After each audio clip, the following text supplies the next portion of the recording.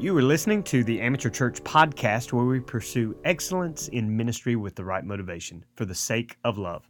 I'm Pastor Matt, and I'm so thankful that you are on this disciples journey with me as we've been going through the book of John. We have seen in the book of John the last week, the first chapter through the 11th chapter, 7 miracles or signs that Jesus did. We've also talked about the 7 I am statements. And for today's podcast on apologetics from the book of John, we're going to look at the 7 events of the Passion Week that go to prove that Jesus is the Messiah. Now, again, the book of John is written for the purpose for John saying, I write these things so that you may believe in Jesus and by believing have eternal life. So we've talked about that we can believe he is God because of the signs that he did. We can believe he is God because the Son of God because of the I am statements that he made. But we can believe that Jesus is God because of the events of the Passion Week. Remember, from John chapter 12 through 21, you have this last week of Jesus's life, and John pinpoints 7 main events. And this is kind of what I'd like to spend some time today reflecting on and letting you see that when people ask you, what is the gospel, the death, burial, resurrection, what took place during that time? Well, you can walk them through these 7 events. And the first one we find picks up in John chapter 12.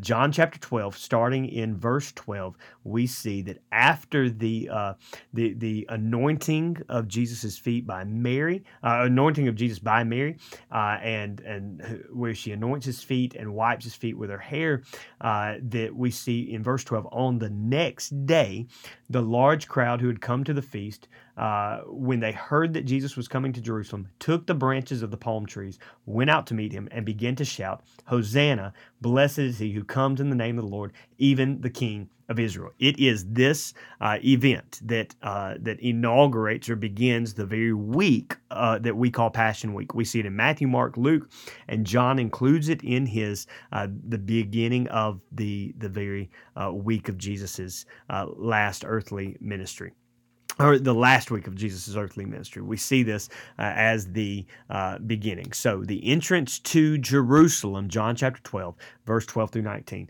I personally believe, based on the writings of Daniel, in Daniel chapter 9, that most of the Jews who were expecting the Messiah understood that prophecy in Daniel chapter 9 about Jesus, the Messiah, coming in to Jerusalem, that they expected this is Jesus Christ. And during that week, they're going to be turned against him because they expected a political leader, and they did not realize that he would actually die. And so their unmet expectation is what turned them against Christ. And so entrance to Jerusalem, number 1. Then we see in John chapter 13, the Passover meal, the Lord's Supper, as we understand it. This is where Jesus will explain to them, somebody's going to betray me. They ask, is it I? Is it I? Jesus then is going to wash their feet. We see the service of Christ. We see the humility, again, explained in the other Gospels. And then we see Jesus giving them a meal, taking part in the Passover meal, but at one particular point in the meal, he's going to remind them the truth of his death, burial, and then resurrection. And he's going to say, take this bread. I am the bread of life. I am, my body is this bread. And then he's going to take the cup, say, this cup represents my blood poured out for you for the sins of the world. And so this second event, this night of his betrayal, is part of this Passion Week.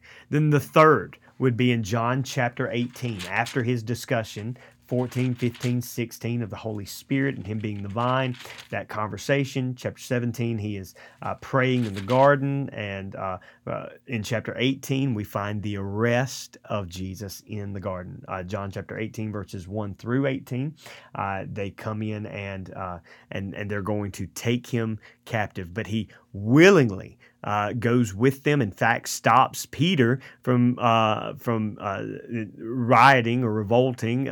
Peter cuts off the ear of Malchus, the high priest servant, and Jesus kind of puts it back on him. Just an amazing scene there. And then all the disciples are going to flee, and Jesus goes with the Roman soldiers. Then we see the end of chapter 18 through the beginning of chapter 19, the trials, the unjust trials, as he stands before Pilate. Then he's going to go before Herod, and it's during this time that Pilate's going to wash his hands, and one of the famous verses from this is where Pilate says, "What is truth?" And Jesus is going to stand before him as the Son of God. Then we have the fifth event, and this is the actual crucifixion. In the book of John, John 19:16 through 37, you find the crucifixion of Jesus Christ. That is the culmination of the sacrifice of Jesus Christ hanging on the cross. You see how, based on the other Gospels, what Jesus says from the cross, but you see how people respond to this. And so think about that. Just a few days earlier, they were crying out, "Hosanna to the Son of David." And now, just a few days later, they're crying out to crucify him, crucify him. Then in John chapter 19, 38 through 42, just 5 short verses, but that display the burial of Jesus Christ. And this is again, a crucial event in that week, that Jesus was buried in a borrowed tomb. Nicodemus and Joseph of Arimathea take his body to this resting place that Joseph owns, and they're going to put him in there. And he is buried. And then the final event of this Passion Week is the resurrection. John chapter 20, verses 1 through 18 describes this resurrection of Jesus Christ, and then his appearances later on, not only to Mary Magdalene but the disciples, Thomas included in that, and then John's famous statement, "Hey, there are many other signs that Jesus performed in the presence of his disciples, which are not written, but if they had been written, all the books couldn't contain it.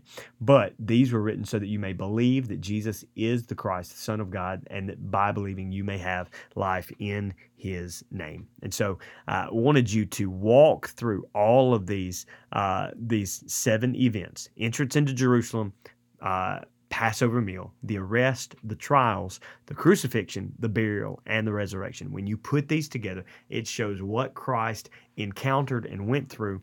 And John spends half of his entire book talking about this one Passion Week. So may we use it as a way to share the gospel and defend the faith that we trust in. I love you. I'm praying for you. Stakes in the ground.